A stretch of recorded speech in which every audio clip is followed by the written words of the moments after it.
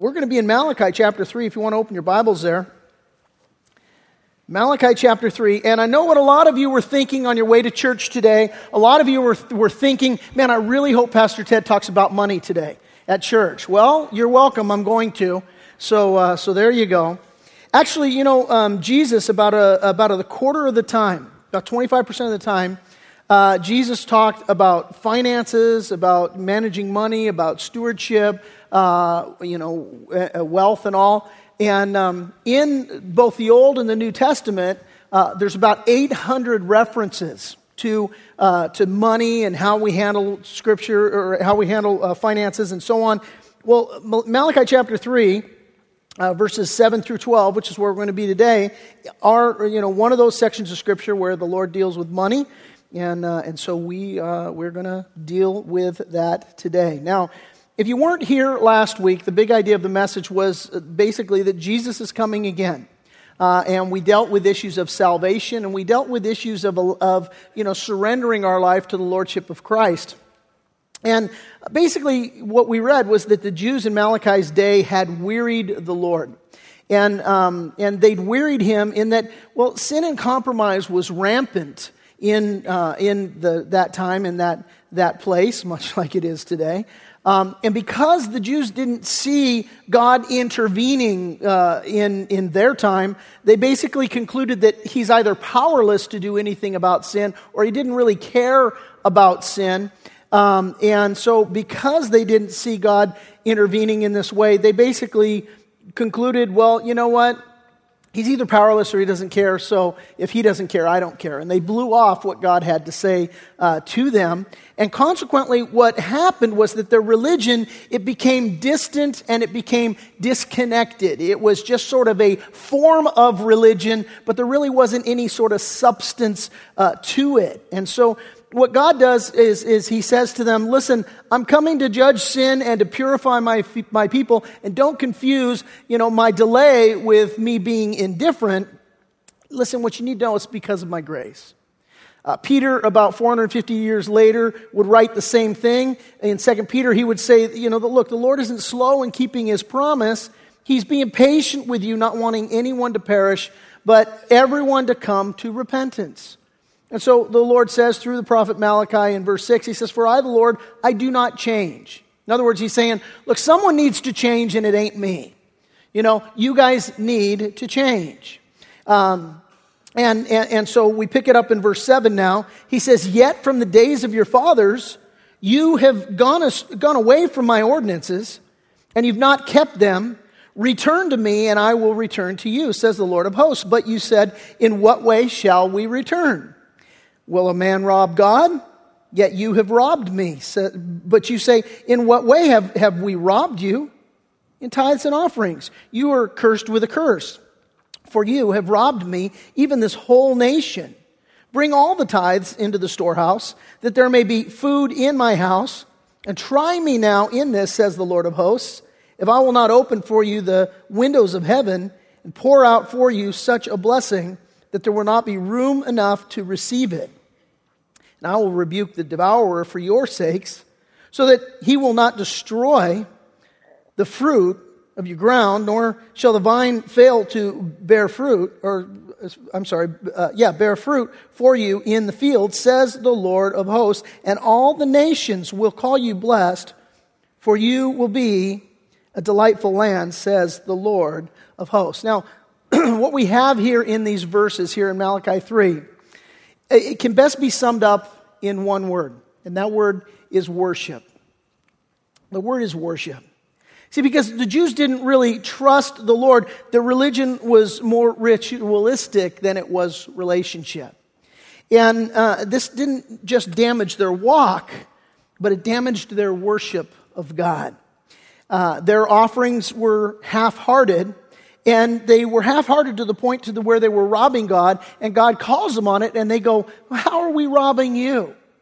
And God says, look, you're robbing me in your tithes and in your offerings. Now, here's what we need to know at this point. God isn't broke. He's not going broke. He's not desperate for your help. A lot of people, will read this section of Scripture and God says, you're robbing me, and they have in their mind's eye a picture of, God, there and I'm broke and I need your money. And if I don't have your money, this ministry is not going to continue. Whatever the case is, God isn't broke. The psalmist declares the earth is the Lord's and everything in it.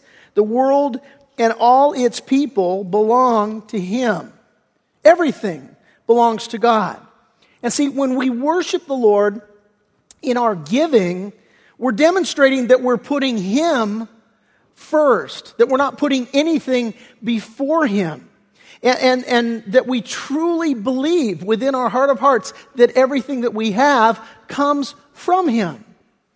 In James chapter 1, verse 17, we're told that every good gift and every perfect gift is from above and comes down from the Father of lights, with whom there's no variation or shadow of turning.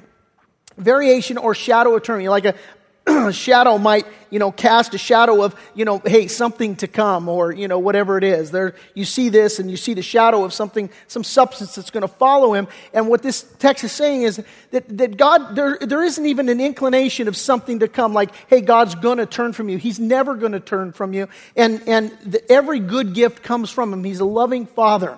And this idea of every good and every perfect gift coming from the Father of lights, it's not just about money. It's about everything. That everything in your life comes from God. He's the provider of everything. He owns everything.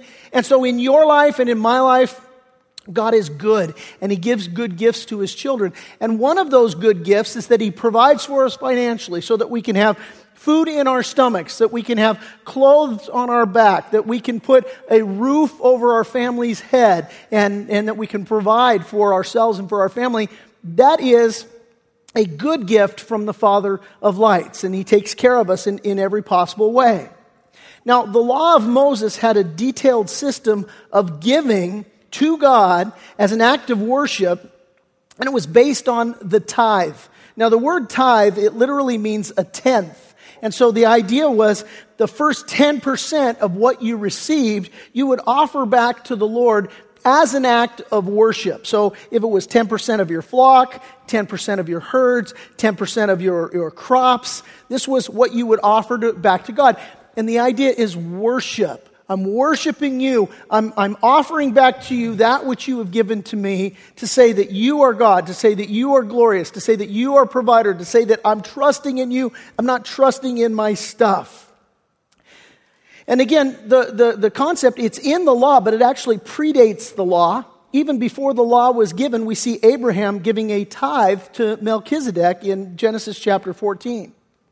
In addition to this tithe, this tenth, this 10%, over and above that, God's people were also required to give offerings to the Lord for the care of the temple and such things. And again, the whole idea, and the drum that we're going to keep on beating here, is that it's an issue of worship. It's an issue of, hey, I'm going to offer to you that the first of that which you have given to me, to worship you, the provider of these things. David said, wealth and honor come from you alone, for you rule over everything. Power and might are in your hand, and at your discretion people are made great and given strength. But who am I, and who are my people, that we could give anything to you? Everything we has come from you, and we give you only what you first gave us. Now, again, the principle is that in offering the first part to God, I'm acknowledging that He's my provider.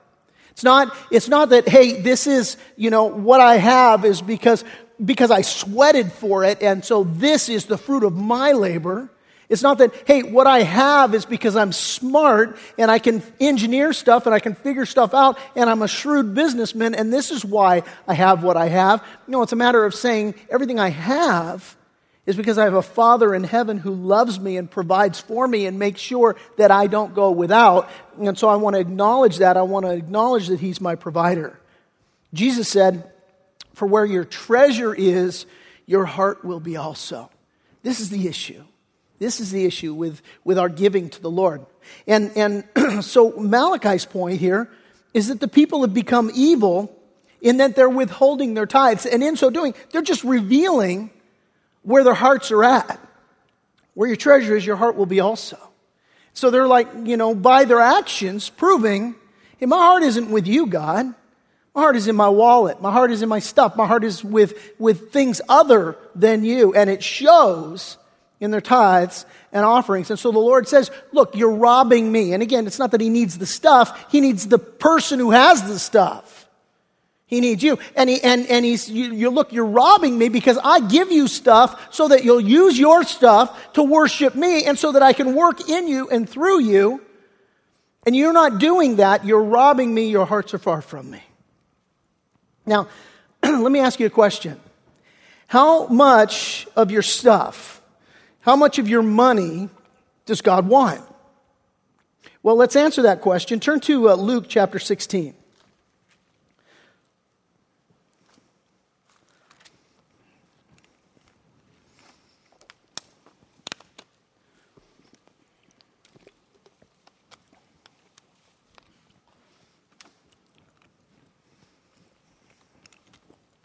We'll pick it up in verse 1. Luke chapter 16, verse 1.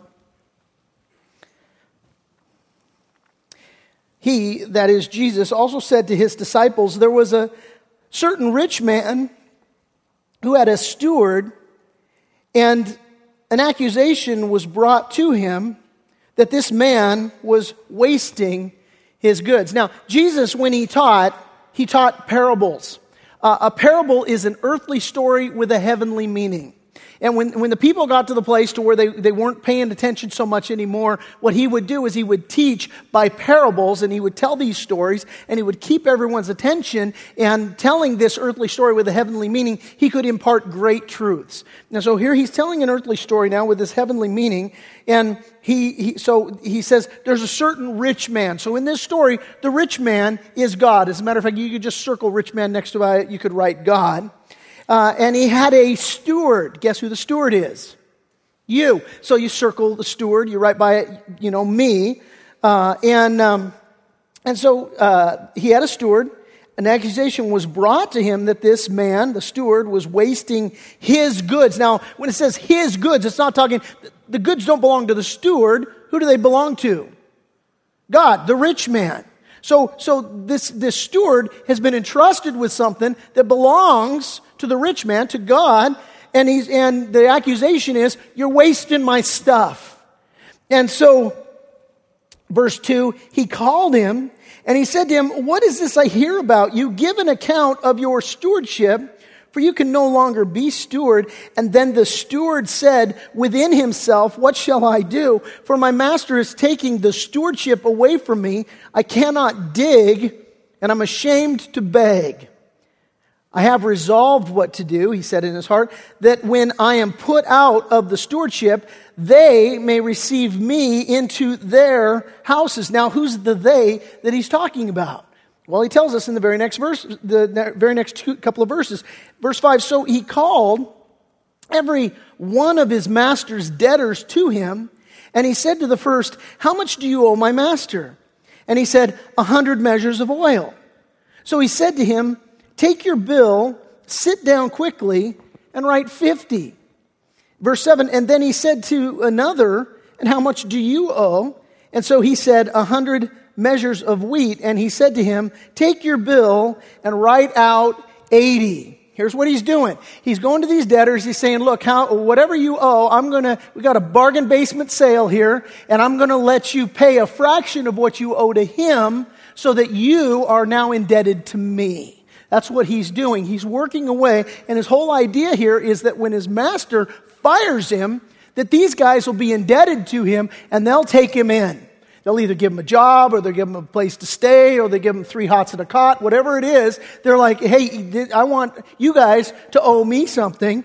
Just one problem. It ain't his stuff to do that with, is it?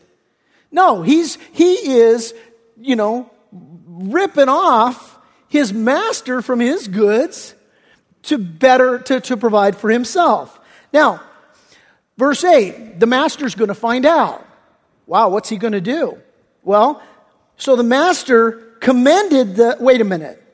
Commended? Now, I condemned maybe, judged, took, exacted a pound of flesh for every pound of whatever no, he commended the unjust steward because he had dealt shrewdly.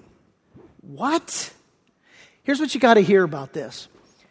Jesus, in the telling of this story, he's not saying that God wants you to rip other people off. He's not saying that God wants you to be dishonestly, dealing with your master and the stuff that is his. Here's the deal. He didn't commend his action. He commended his shrewdness.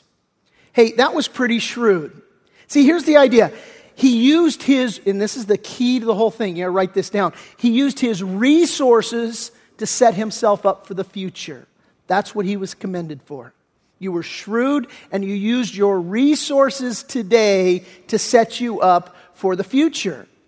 Now, he goes on to say, he commended the unjust steward because he had dealt shrewdly, used his resources to set himself up for the future. And then he says, for the sons of this world are more shrewd in their generation than the sons of light. Here's the idea. What Jesus says is, look, you guys, you're really good. The sons of this world are really good at brokering deals. You're really good at engineering stuff and figuring stuff out. You're like, hey, what can I do to get the best return on my money? I can put it in this account. I can get this higher interest rate. I can take this lump of money and I can double down. I can leverage my money. So rather than buying this one house, you know what I'll do? I'll split it. I'll buy two houses. And I'll get it, this one I can rent. This one I'll live in. I'll get the tax deduction for this. The renters will pay my house off here. When the rate, when the market goes up, I'll sell this house. I'll double down again. I'll take, the proceeds from that. So there's this attitude of, I can be really shrewd to get ahead, to make a bigger, better deal, and Jesus is saying, you know what? The sons of this world are more shrewd than the sons of light. In other words, hey, we can be a better steward with our stuff for our selfish ambition and for our selfish gain than we can in recognizing, guess what? All of this stuff belongs to God. He's entrusted it to me, and my responsibility is to use my stuff to glorify Him. And I got to recognize that to whom much is given, much is required. Jesus continues in verse 9. He says, and I say to you, make friends for yourself by unrighteous mammon, that when you fall, or when you fail, they may receive you into an everlasting home. What on earth? What he's saying is, again, use your stuff to glorify God.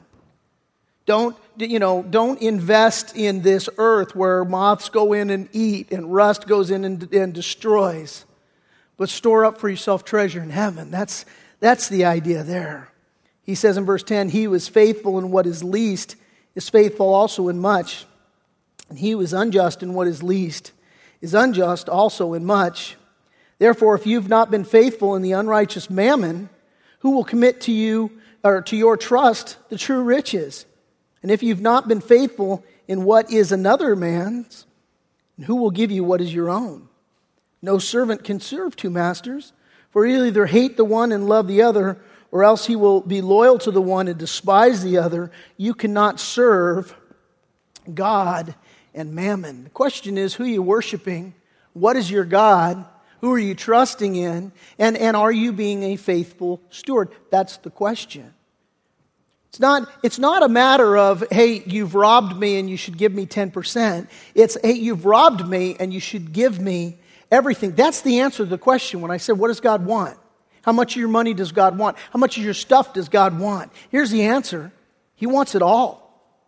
He wants it all. He wants every part of you, nothing held back, to say, Lord, all I have is yours. Now, that doesn't mean that, you don't provide for yourself a house. It doesn't mean that you don't, buy yourself a car when you need a car. It doesn't mean that you don't take your kids to Disneyland. It doesn't mean those things. What it means is that every single purchase goes through the filter of, God, what if you have blessed me with this? And how would you have me to use this? What would you have me to do with what you've provided me so that I can be honest and faithfully, available to you to do whatever it is that you want to do? See, God wants to invest. He tells a parable about, a rich man who gave talents to his various, servants. And he goes away and he comes back and he demands an accounting from each servant that he gave a talent to. What did you do with my talents? And to one he gives 5, and to another he gives a couple of talents. To another he gives 1 talent. And the one who has 5 talents, he comes back and he says, see, I've taken the talents and I've invested the talents, and here you go, and he has a return on the investment that he's made in him. And his answer is, well done, thou good and thou faithful servant, enter into your master's happiness. And then, the one who had 2 talents, the same thing, hey, I invested it and here's the return. And he goes to the guy that's got 1 talent, he says, I buried it. And he's like, you wicked, lazy servant. You buried the talent, you didn't use it. And he casts him out. And he says, take what he has and give it to the one who's invested. Give it to the one who's been faithful. The idea there is that God, He invests in us because He wants to work in us and He wants to work through us. That's the idea. God's looking for good stewards. He's looking for people who are going to take the money that He gives them and then use it in a way that is godly and good. To paraphrase Luke 16:10, listen, if you can be trusted with a little, then you can be trusted with much. Again, search the Gospels. You'll see 25% of the time this is what Jesus talked about. He talked about money, He talked about wealth, He talked about possessions, He talked about stewardship. 800 times, Old and New Testament combined, God talks about these issues. So back in Malachi, here's what God says in verse 10. He says, bring all the tithes into the storehouse, that there may be food in my house, and try me now in this, says the Lord of hosts. If I will not open for you the windows of heaven and pour out for you such blessing that there will be not room enough to receive it. That issue, storehouse, he says, bring all the tithes into the storehouse. The storehouse was the place where people were fed. To help you understand this here in our modern day context, this is the storehouse where Reliance Church is fed spiritually. And so the way God has set up His church is that God gives to us money that we are to invest, and we are to be faithful stewards of that money so that God can feed the people through this storehouse. That's how He set it up. For better or for worse, that's the way it works. And so here's what happens when we are faithful to be good stewards. Then what happens is the people are fed and they're cared for and they're nourished. Most, perhaps, recent example of that is the VBS that we just put on. I think I told you before, we spend more money on VBS than we do on any other outreach that we do. It's the biggest thing we do financially. We spend upwards of $20,000 to put on VBS. We spend more money on that than we do on Christmas, on Easter, on anything like that. But here's the thing. It's a huge outreach to the community. The local public schools send out the flyers to all of their kids, and we have, 700 plus kids showing up, many of whom don't know the Lord. And this year, by the grace of God, we had almost 200 of those kids make professions of faith in Jesus Christ. And how does that happen? That happens when we have faithful stewards who say, Lord, how can I faithfully be used by you? And God says, I'm going to bless you financially, and I want you to use some of that and take that money, and I want you to bring it to the storehouse obediently so that my people can get fed. This is the way that it works. This is the way the Lord has set it up. Turn to 1 Corinthians chapter 16.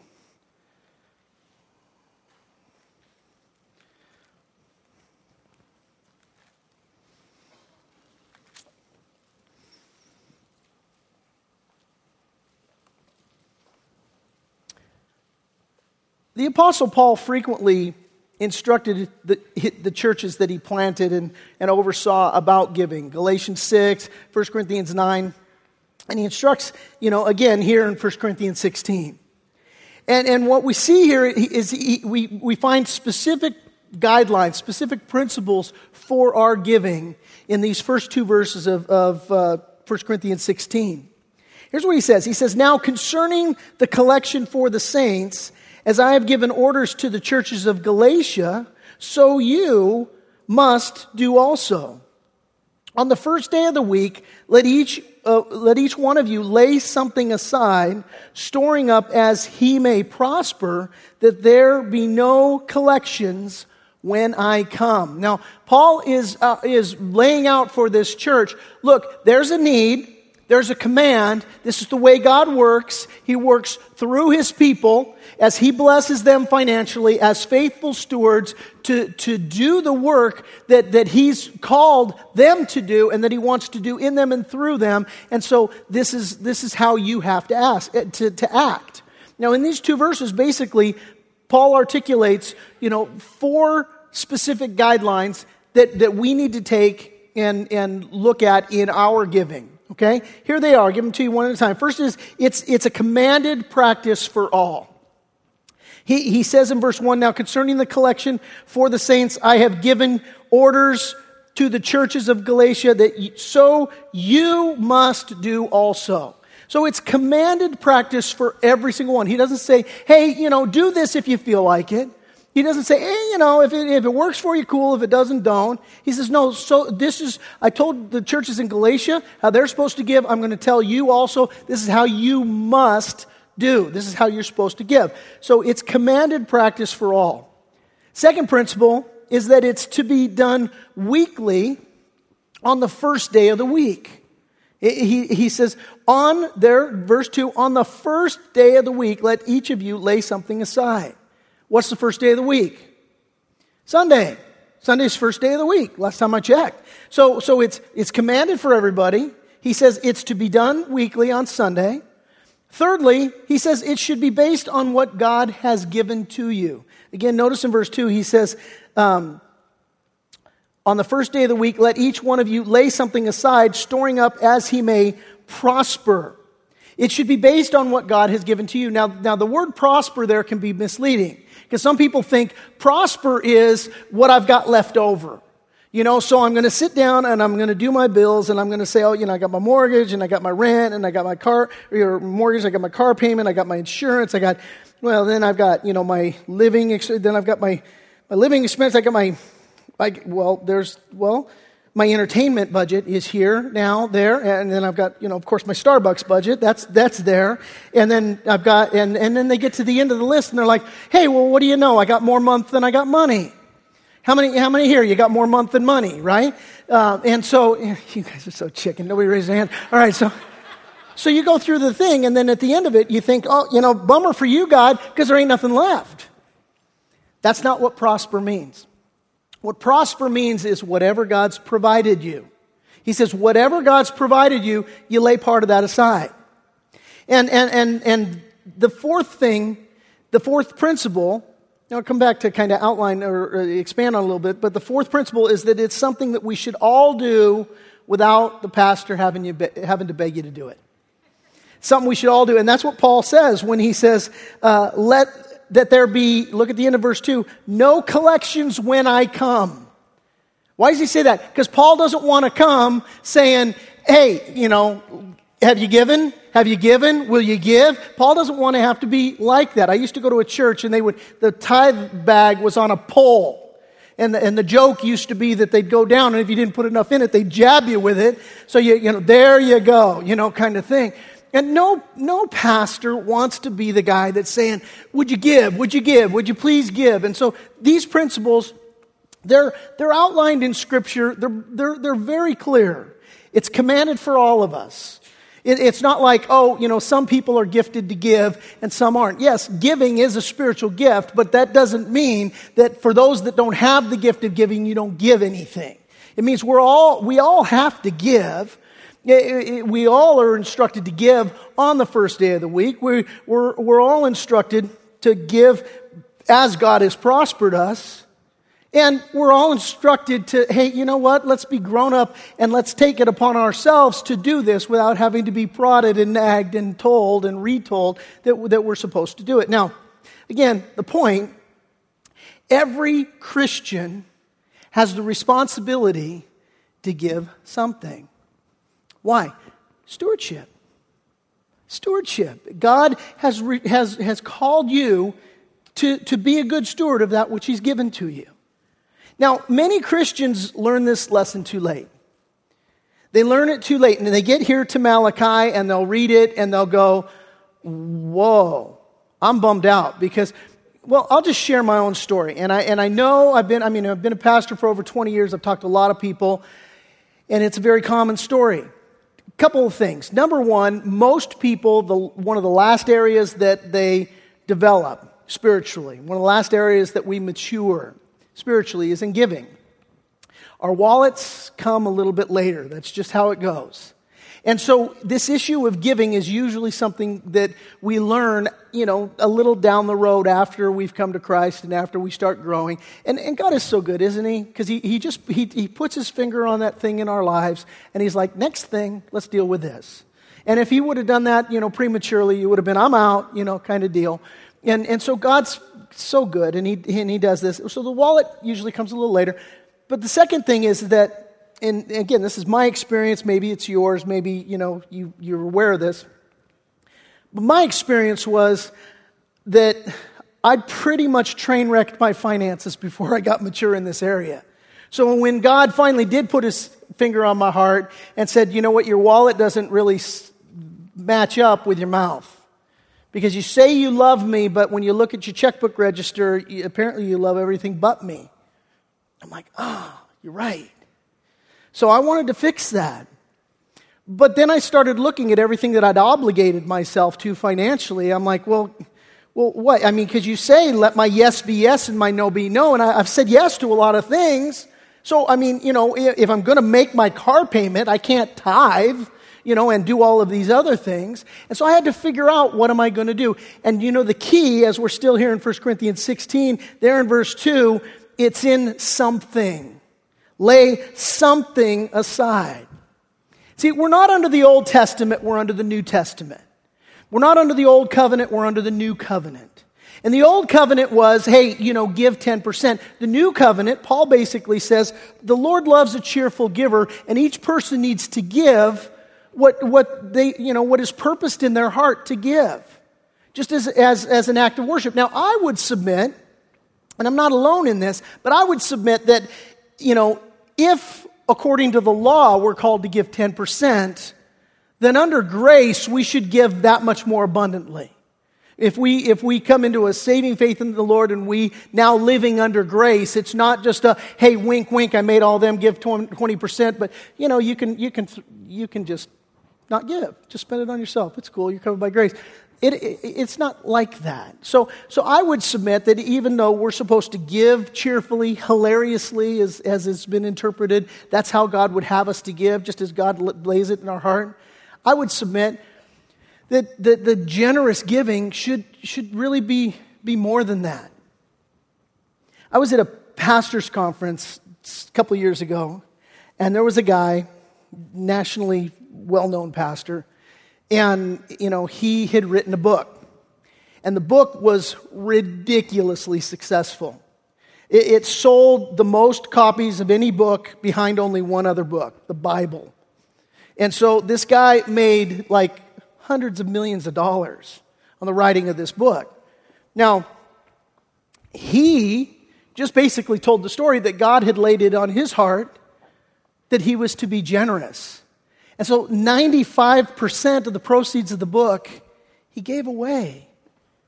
He gave it all away. Some newspaper reporter, interviewing him, I understand, you made millions of dollars on this book. What'd you do with the money? He's like, gave it away. He's like, gotcha, you're looking to do this piece on me or whatever. But here's what he said. He said, my wife and I, long before I ever wrote this book, my wife and I had been impressed to the Lord that we wanted to be generous. We understood this issue of stewardship. And so our attitude was, God, we want to be good stewards of everything that you give to us. And he said, so what we started doing, God had just burdened us in this way, and we're faithfully giving 10%. And he said, we decided that every year when we did our budget, if we could increase what we were giving, we would increase it. Just because we wanted to be generous and be good stewards. So he said, we've been doing this for years. To the point to where he said, when I wrote this book, I already was giving most of my income to the Lord in tithes and offerings. And he said, so when I wrote the book, he said, because people will say, great, you gave 95% of it away. It's easy to give away, hundreds of millions of dollars. There's still a lot left. I mean, giving away 95% of hundreds of millions of dollars is still more than most people make. It's easy to do that. He said, it doesn't work that way. Because if you're not generous before, you're not going to be generous when you get more. And so he said, I'm firmly convinced that God gave me the blessing of writing this book and had such prosperity with it because he knew what I'd do with the money. Then he asked a question which just pierced my heart. He said, what would you do with the money? And I began to think about that, and I took a walk with this. And I thought in my heart, I want to do that.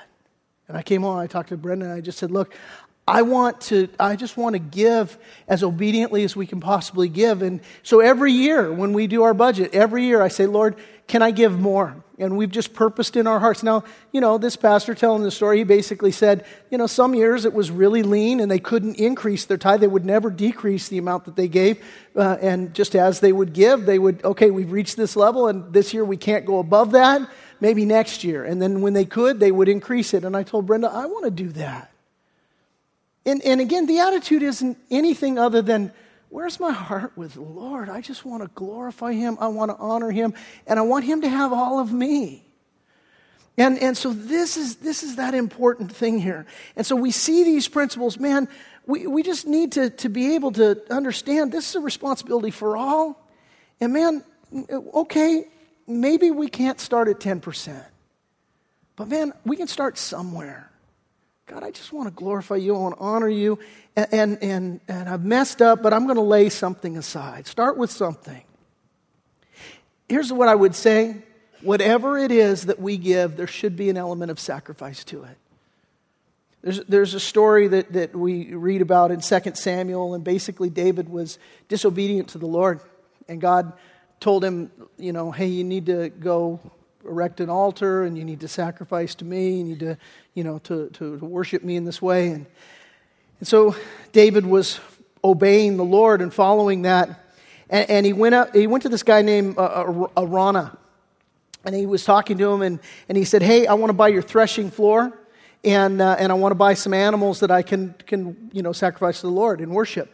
And the guy told him, you don't have to give me a cent, I give it to you.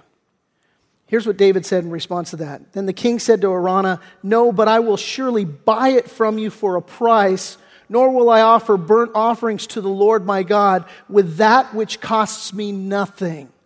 And so David bought the threshing floor and the oxen for 50 shekels of silver. The idea here is that there needs to be an element of sacrifice in our giving. Hey, whatever it is that God lays on your heart to give, there should be some sacrifice there. I want you to notice also another principle there in verse 2. We're still here in 1 Corinthians 16. That he says, storing up as he may prosper. Listen, some of you, you're in dire straits right now. Some of you are unemployed. Some of you are on public assistance. And for you, giving $5 or $10 a week or $5 or $10 even a month is like just a huge sacrifice. I say, God bless you. Because it's not about what we give, it's about the sacrifice behind what we give. It's about the heart behind what we give. And for others of us here, it's not a matter of I'm unemployed. It's a matter of God's prospered me in a different way. For some here, the issue may be you're well within. And this may apply to several of you. You can tithe 10% all day long. Is it sacrificial? See, because sometimes it's a matter of going, oh, you know what, I can tithe 10%, I don't even have to think about it. Yeah, really? Because if I don't even really have to think about it, where is there an element of sacrifice to it? Is my heart in this? Is this really now an act of worship? Or is this just me ticking the legalistic box that says, oh, I'm tithing, so I'm good? Again, it all comes back to the heart. That's what God's after. He wants our heart. He wants us to worship Him. And our money and the way that we handle it and the way that we say, God, if we look at it through a stewardship lens, it changes everything.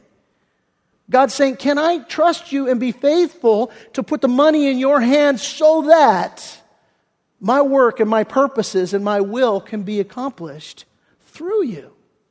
See, that's the question here. 2 Corinthians 9, verse 6 and 7 says this, but this I say, he who sows sparingly will also reap sparingly, and he who sows bountifully will also reap bountifully. So let each one give as he purposes in his heart, not grudgingly or of necessity, for God loves a cheerful giver. There it is. That's the heart of giving right there. So back in Malachi, God says to the people in Malachi, try me now in this. In other words, He says, put me to the test. He says, try me now in this and see if I will not open for you the windows of heaven and pour out for you such blessing that there will not be room enough to receive it. Only place in His Word where God says, put me to the test in this issue. Everywhere else He says, don't test me, don't test the Lord. But here He says, put me to the test in this. See if I will not pour out for you such a blessing that there will not be room enough to receive it. Verse 11, and I will rebuke the devourer for your sakes, so that he will not destroy the fruit of your ground, nor shall the vine fail to bear fruit for you in the field, says the Lord of hosts. And all the nations will call you blessed. We are blessed to be a blessing. That's the idea.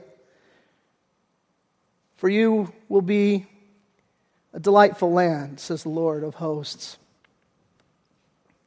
See, the implication here in these verses is that their crops are struggling because of the devourer. And it doesn't tell us what the devourer is. We don't know if it's maybe locusts. We don't know if it's a drought. But in any case, here's what God is saying to them. He's saying, if you will do what I ask you to do, if you will be a faithful steward of what I give to you, I'll provide for you and I will make your crops grow. Now, this is a wonderful truth in God's Word. And it doesn't mean that you won't ever struggle with finances. It doesn't. But it does mean that God will always provide and that you can't outgive God. That is the abundant truth. You cannot outgive Him. And now, if you give to get, that's a whole different story. Let's talk about that. A lot of times, people will teach this section of Scripture, and they will teach it from a very selfish, self-centered perspective. They will teach this section of Scripture like God's a piñata, and your tithe is the stick. And so, if you beat God, the piñata, with your tithe stick, then all the blessings are going to rain down. God, it doesn't work that way, and that's not what this is about. And if that's how you give, well, you shouldn't expect that you should receive anything from the Lord. Just like prayer, when you ask according to your own selfish desires, the Bible says don't expect that you're going to receive anything from the Lord. So if our giving and if our approach to tithing is I'm going to give to get, that's not a spiritual principle that's going to work. See, the idea is that God has blessed us to be a blessing. So I'm praying about it. We're going through this section of Scripture. I'm like, swell, I get to talk on money. Nobody likes to hear you talk about money. Pastors don't like to talk about money. But it's where we're at. And so I'm praying. I'm going, okay, God, I'm going to be faithful to teach it. I'm going to teach it biblically. I'm going to tell our people this is what the Bible says. And we got to deal with God on this. And I'm like, okay, so I got to take the message in for a landing. How am I going to land it?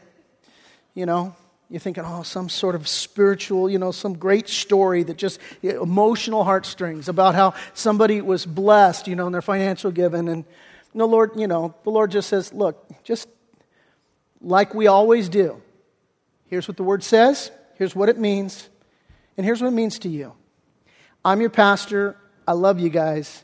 And I want you to hear what I'm about to say in all of the love that I can muster, because I mean it in love. My job is to help you be healthy. And right now, as a body, I don't know that we are. 17% of our church gives regularly. I don't know who gives what. I never do. We have financial controls, and I've got faithful men that take care of our finances.